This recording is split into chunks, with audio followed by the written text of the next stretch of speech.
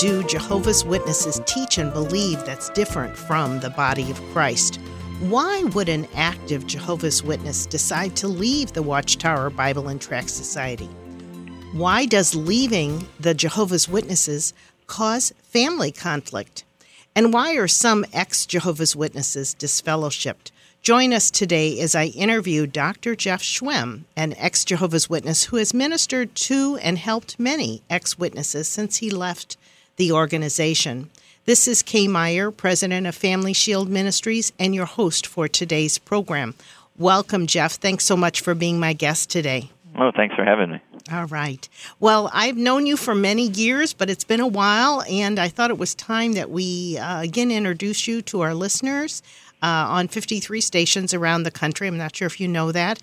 And have you just kind of share what your life was like as a Jehovah's Witness and why you left. And then on from there, we'll see where the Lord leads us. So tell us about your family and how you got involved, first of all, with the Jehovah's Witnesses.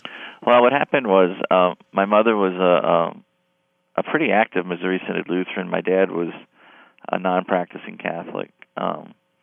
And around the time I was 5 years old, my mom's mom, my grandmother, passed away, and my mother became very, very depressed. I found this out later by talking to other relatives who knew my mother at the time. But apparently she became very depressed, and one of her best friends from high school showed up at her door. Her best friend had recently converted to the Jehovah's Witnesses, and it was kind of all downhill from there. My mother started studying with her. She went from being a Sunday school teacher at the Lutheran church that she attended to becoming a Jehovah's Witness. She pulled me out of Christian school. I was in kindergarten at the time. And then not long after that, maybe a couple years later, my dad converted, and then my dad's parents converted, and my dad's sister converted. So I have quite a few relatives that got involved in the Jehovah's Witnesses because of her. She became attracted, to this idea that she would see her mother again in a paradise earth, and it just, it became a real split within the family, mainly because, at that time my family stopped celebrating holidays, and really we didn't spend a whole lot of time with the Lutheran side of the Lutheran Christian side of my mom's family anymore. There was kind of a big split that occurred there. Sure, and that's pretty normal because committed Christians are often very upset but don't know what to say, and it's interesting how many of your family members became Jehovah's Witnesses. I see that a lot. Not that their teachings are correct, but they seem to be really good at convincing people that their teachings are correct. And I guess we can't go into that, but that happens a lot. That doesn't, sometimes they'll look at that and they'll say, see, they all became Jehovah's Witnesses. That means we're right. No, that doesn't. So you were only, 5 years old at the time? I was 5 years old at the time, and then, at the time, the Jehovah's Witnesses had, 5 meetings at their Kingdom Hall a week. I don't think they have that many anymore. But they had 5, and one of those was a class that taught you how to speak in public. And so I gave my first 5-minute sermon, really, when I was about 8 years old. Oh, my goodness. And then I started going from door to door, when I was probably 6. Oh. And then I was baptized. The Jehovah's Witnesses have a believer's baptism. They didn't recognize my Christian baptism as an infant when I was christened at my mom's Lutheran parish. The believer's baptism occurred at I guess I was 17, and then after that, I became a full-time door-to-door evangelizer. So they called them pioneer ministers, and I spent about 100 hours a month going from door to door. I lived with my folks, worked part-time, doing yard work and such, and then I spent most of my time going from door to door. When I became I guess I was about 19 years old, I was invited to serve at their world headquarters, which at the time was in Brooklyn, New York. Is it not anymore? It's not. No, they Oh, moved I it didn't know to that. upstate New York. Okay. They sold most of those properties, or in Ah. the process of selling pretty much all of their properties in Brooklyn Heights. So those particular buildings are not. I think pretty much most of them are not being used by the witnesses Okay. much anymore, if at all. So you were just a teenager when you were so involved. Oh yeah, Oh. yeah. Absolutely. And it's really all you knew because you had grown up from very young age. Yeah, it was all I knew. And then you're very isolated because sure. you're discouraged from associating with anybody who's not a Jehovah's Witness. Mm-hmm. You're discouraged from getting involved in extracurricular activities at school. Mm-hmm. Your life centers around the Kingdom Hall and the mission that they give you of proselytizing other people and distributing at that time Watchtower literature. So their magazines and their books and such. Mm-hmm. And then also, even if you had if you have a family member who's super opposed too, they would even discourage you from associating with that family member as well. So it's a very isolating existence. That's an interesting point, the isolation. I know that, but I don't think I usually talk about that, especially for a teenage boy.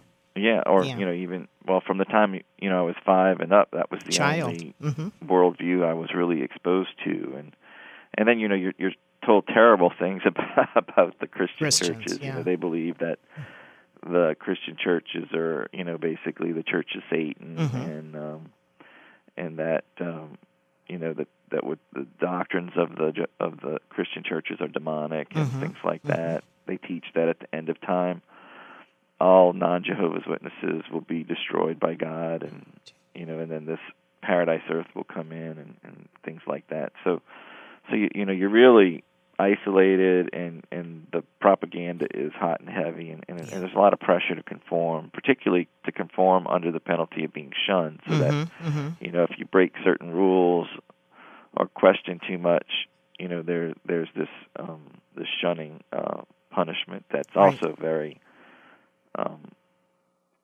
It's basically emotional blackmail is what it is. Tell our listeners what shunning is, and would that also be disfellowshipping, or is that something? Correct. Yeah. So what happens is, if you are accused of breaking one of the rules, or of actually, no longer believing in certain doctrines of the Jehovah's Witnesses, a committee of 3 elders will investigate, and then if they determine that you're not repentant, or they'll make an announcement at the Kingdom Hall that you've been disfellowshipped, and then what happens is all of your Jehovah's Witness friends don't talk to you anymore.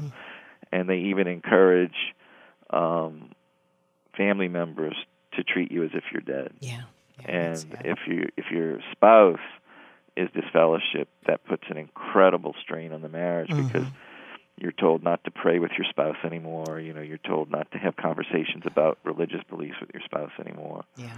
And so there's a lot of pressure to really isolate that person in the hopes that they'll be so isolated that they'll come back. And it actually works. I mean, I know of numerous people who have been disfellowshipped who really don't believe what the witnesses teach, but will go through the motions just to get their family back. And many times they're working for loved ones that are Jehovah's Witnesses, maybe that they're their boss. So it often is very challenging. Oh, yeah. Very challenging. There's a lot of stories on the internet of people who have lost their entire client base because they were excommunicated. Right, yes. Fellowship, yeah. Excommunication, we've done a couple programs on that. It's horrific. Now, what caused you were at the headquarters, that should be the glory place. I mean, you were, I think you said 19 years old. How long were you there, and what did you see that maybe led you to believe this wasn't God's kingdom? Well, I was there for about a year, and what had happened maybe about 5 or 6 years before I got there, there was a big schism that had occurred within the church, and in like the early 1980s, and I was there in 1984. And there was still a lot of fallout from that, a lot of questions about it. Was that some of the false prophecy stuff that they did back then? Yeah. So what happened was in the years leading up to 1975, Jehovah's Witnesses had predicted that Jesus would return in 1975. Right. And that was about the time that my mom became a Jehovah's Witness. So I think she was kind of swept up into that a bit. And then when it didn't happen, there was, some people that were okay with it. They just said, oh, well, we made a mistake and moved on. But others had made serious life choices based on that. Yeah. You had people that had sold their homes, right? You had people that had put off medical work because of that. And now they're left holding the bag, and all the organization is saying was, oops, I'm sorry. They didn't really take responsibility for basically pressuring people to believe in that. I met a ex-Jehovah's Witness once that had sold her home during those years of predicting Jesus was coming back. And she gave the money to the Watchtower Society, but then when he didn't come back, she didn't get it back. And that's correct. Devastating for many families, right? And you had people who never went to college because, they're really not that big on higher education. And so, people made big life choices based on their belief that the leadership of the Jehovah's Witnesses spoke for God in some way. So what happened with you?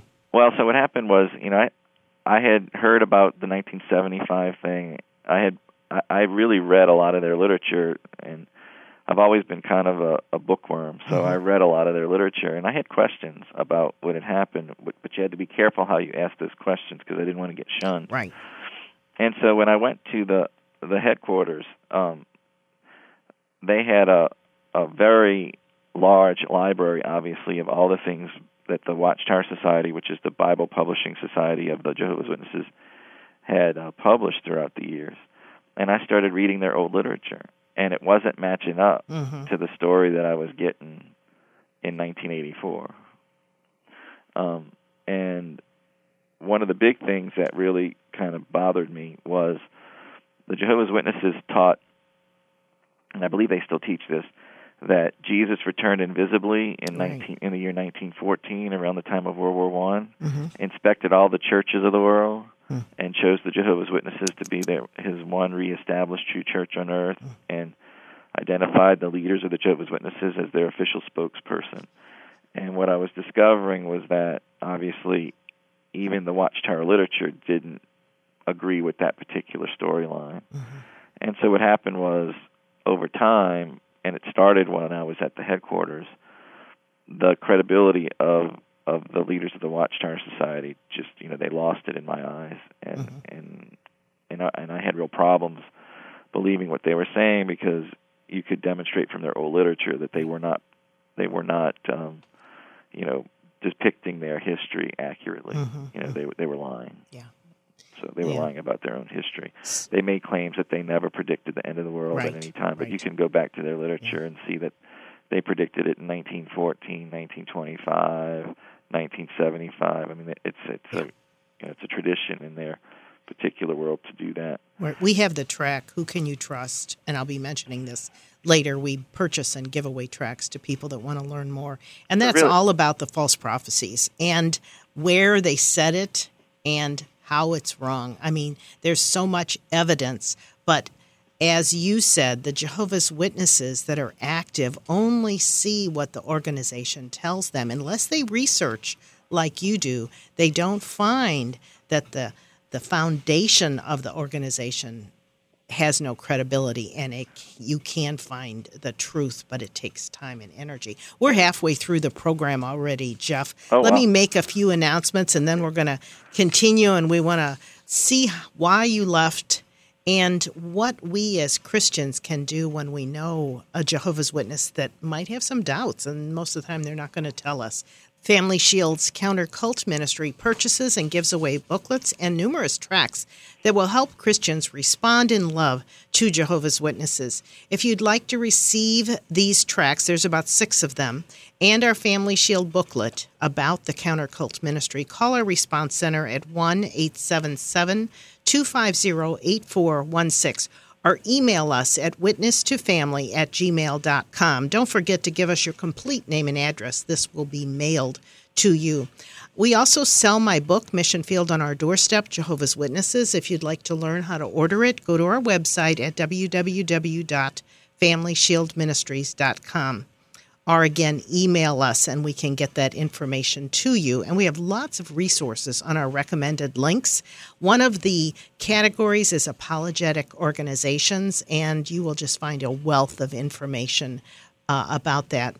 I'm also going to be a speaker at an ex-Jehovah's Witness for Jesus conference being planned for July 28th and 29th in Farmington, Missouri.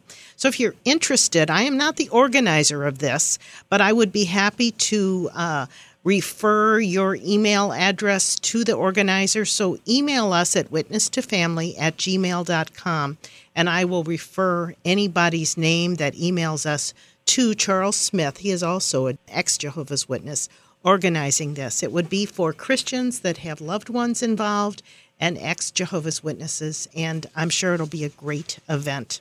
We encourage you to share a message, a prayer request, or a donation to support Family Shield Ministries.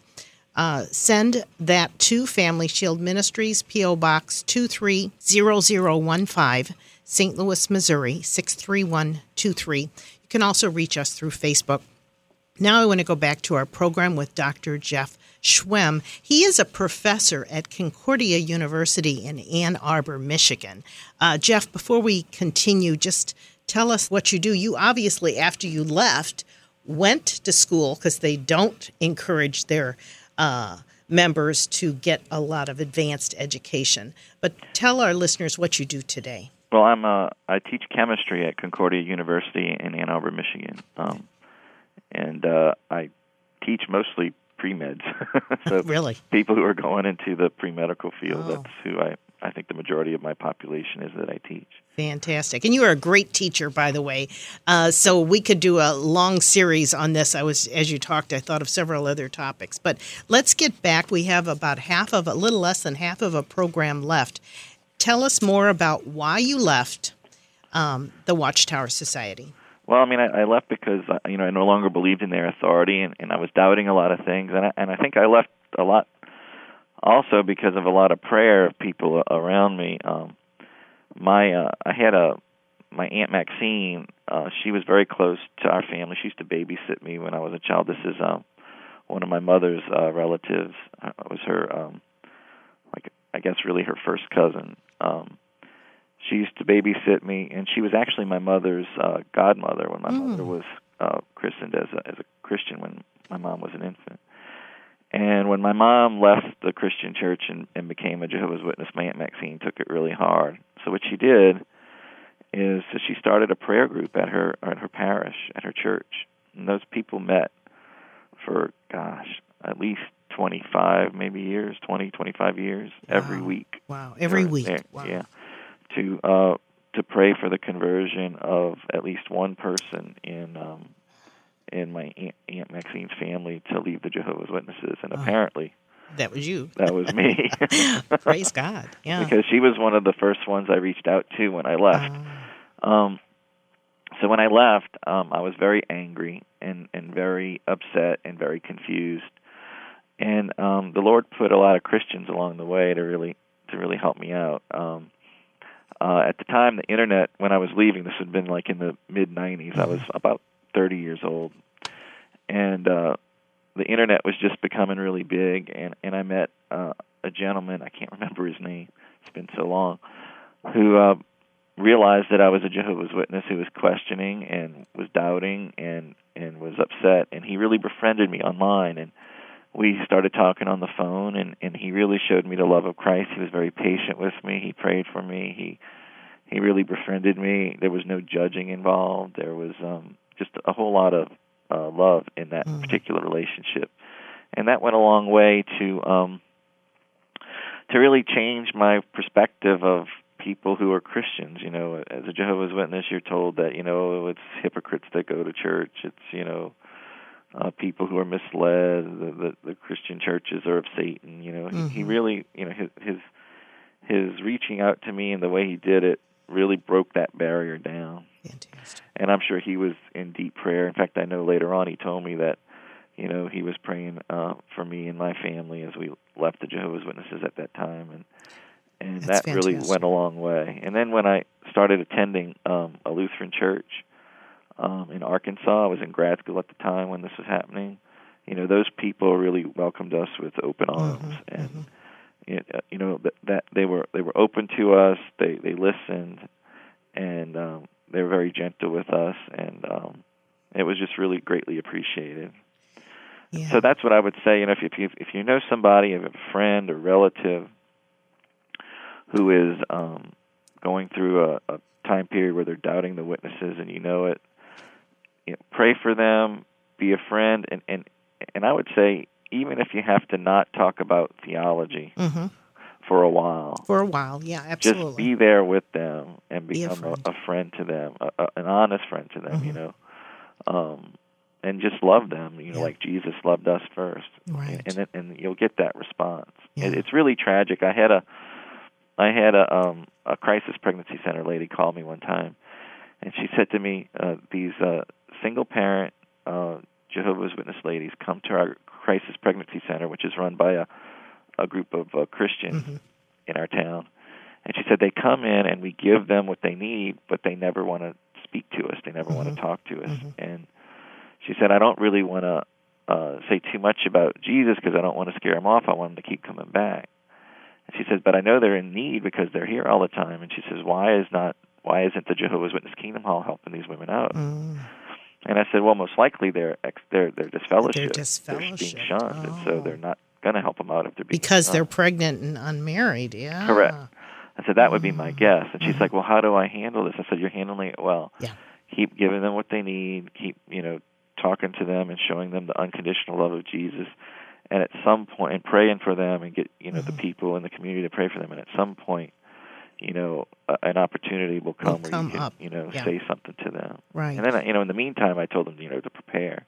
Right. Become prepared. I say that all the time, too. A lot of times people I've talked to said, but you said don't talk to them about Jesus. I'm like, well, I didn't mean forever. Right. Pray for them and wait for that open door when they are ready to converse with you, and that we need to focus on who Jesus is because, and we don't have time to delve into this today, they teach a false Christ and a false gospel. And we need to help them know the true Christ of the Bible, that he suffered and died for all people, including them, and that it's not because of their good works that they are going to receive eternal life as a free gift. That is God's gift. How did you come to know Christ? Was it before or after you left, Jeff? Well, I think it was a process, right? Yeah, and usually. I learned more and more about him as I encountered him more and more through Christians that he put in my life, really, and also through Scripture. I remember, and I probably got this from a Christian that had said this, because really when you're a Jehovah's Witness and you read Scripture, the Bible is kind of like, it's interpreted for you by the leaders of the Watchtower. Right. You're not encouraged to really consider it as a letter from God to you, personally. Right. And I think for the first time ever, one day I sat down and I read the book of Romans, and I said, I'm going to view this as a love letter from God to me. And that was at that moment that I realized that I'm an adopted child of God, destined to be with him for all eternity in heaven, to see him face to face. And that was eye-opening. I had never, and as much as I had read the Scriptures as a Jehovah's Witness, although their Bible is translated weirdly. Yes. But I read, but God can do miraculous things. I read the book of Romans in the Jehovah's Witness translation. Oh, did you? Still heard his voice. Yes, absolutely. And so, I really realized that. And when I realized that, I think I kind of figured out, well, this is what the Christians mean when they call it the Passion of the Christ. That He loved us so much that he, opened up his arms and gave his all for us on the cross to reconcile us to the Father. And that was just not something that we really realized as a Jehovah's Witness. It's certainly not something that was emphasized because their salvation is such a works-based salvation. Absolutely. Very legalistic. very works-oriented, as you talked about, shunning or disfellowshipping. It's because they sinned. God forgives our sins, but the organization will throw someone out for doing something that is a sin. Yes, we all sin, but they're very legalistic and law-oriented, and they're not. I would say they're not gospel-focused. I don't know if you would agree with that, Jeff. Yeah, I mean, they don't understand the concept of grace, right? And they have a different word for it, undeserved kindness. So they kind of translate it in a different way that I don't think gets the point across that the grace from God is a gratuitous, overwhelming, wonderful gift that we don't deserve, but God gives it to us anyway because He's faithful and He is who He is. Right. And the other issue, and again, we don't have time to deal with it today, my book does go into this a little bit. We have 2 minutes left, that they teach a false Christ. They teach Jesus is not both true God and true man at the same time. We have 2 minutes left, Jeff. Any closing thoughts? We'll leave that topic for another time. Well, I mean, one of the things that I realized at one point, too, because, they believe Jesus is a mere angel creature, right? One of the things I realized through discussing it with Christians and others is that, the God of the Christians did all the dirty work Himself to save us because He loved us so much. The God of the Jehovah's Witnesses sent a creature to do all that work. Didn't want to get His hands dirty. Yeah. So it's false teaching. Yeah. Yeah, correct. Right. And so, that right there tells you the marked difference in perspective that a Jehovah's Witness has about God compared to what Christians know about the true God and the authentic revelation that God has given us through the work of Jesus Christ. And all right. I have to say that when I came to that particular realization, it changed my life I'm sure for the better. Yeah. And really, we need to have a heart of love and for the Jehovah's Witnesses, particularly the people who have been kicked out and beaten up, because many of them will even say to you, I left the Jehovah's Witnesses because they still believe in the theology, but they can't live up to the rules. And they'll even tell you, I wasn't good enough for God. That's why God kicked me out of His organization. Jeff, I wish I could let you finish that thought, but we'll be off the air. We will have you back and talk some more about this. Again, this is Kay Meyer. My guest has been Dr. Jeff Schwemm, an ex-Jehovah's Witness. Learn more on the website at www.FamilyShieldMinistries.com. Thanks for listening. God bless your day. You've been listening to Family Shield, a production of Family Shield Ministries. Its mission is to educate and equip people through the power of the gospel to know Christ, grow in His Word, and to strengthen individuals and their families. To learn how you can obtain resources or support the ministry, go to www.FamilyShieldMinistries.com or write Family Shield Ministries, P.O. Box 230015, St. Louis, Missouri 63123. And tune in again next week for Family Shield.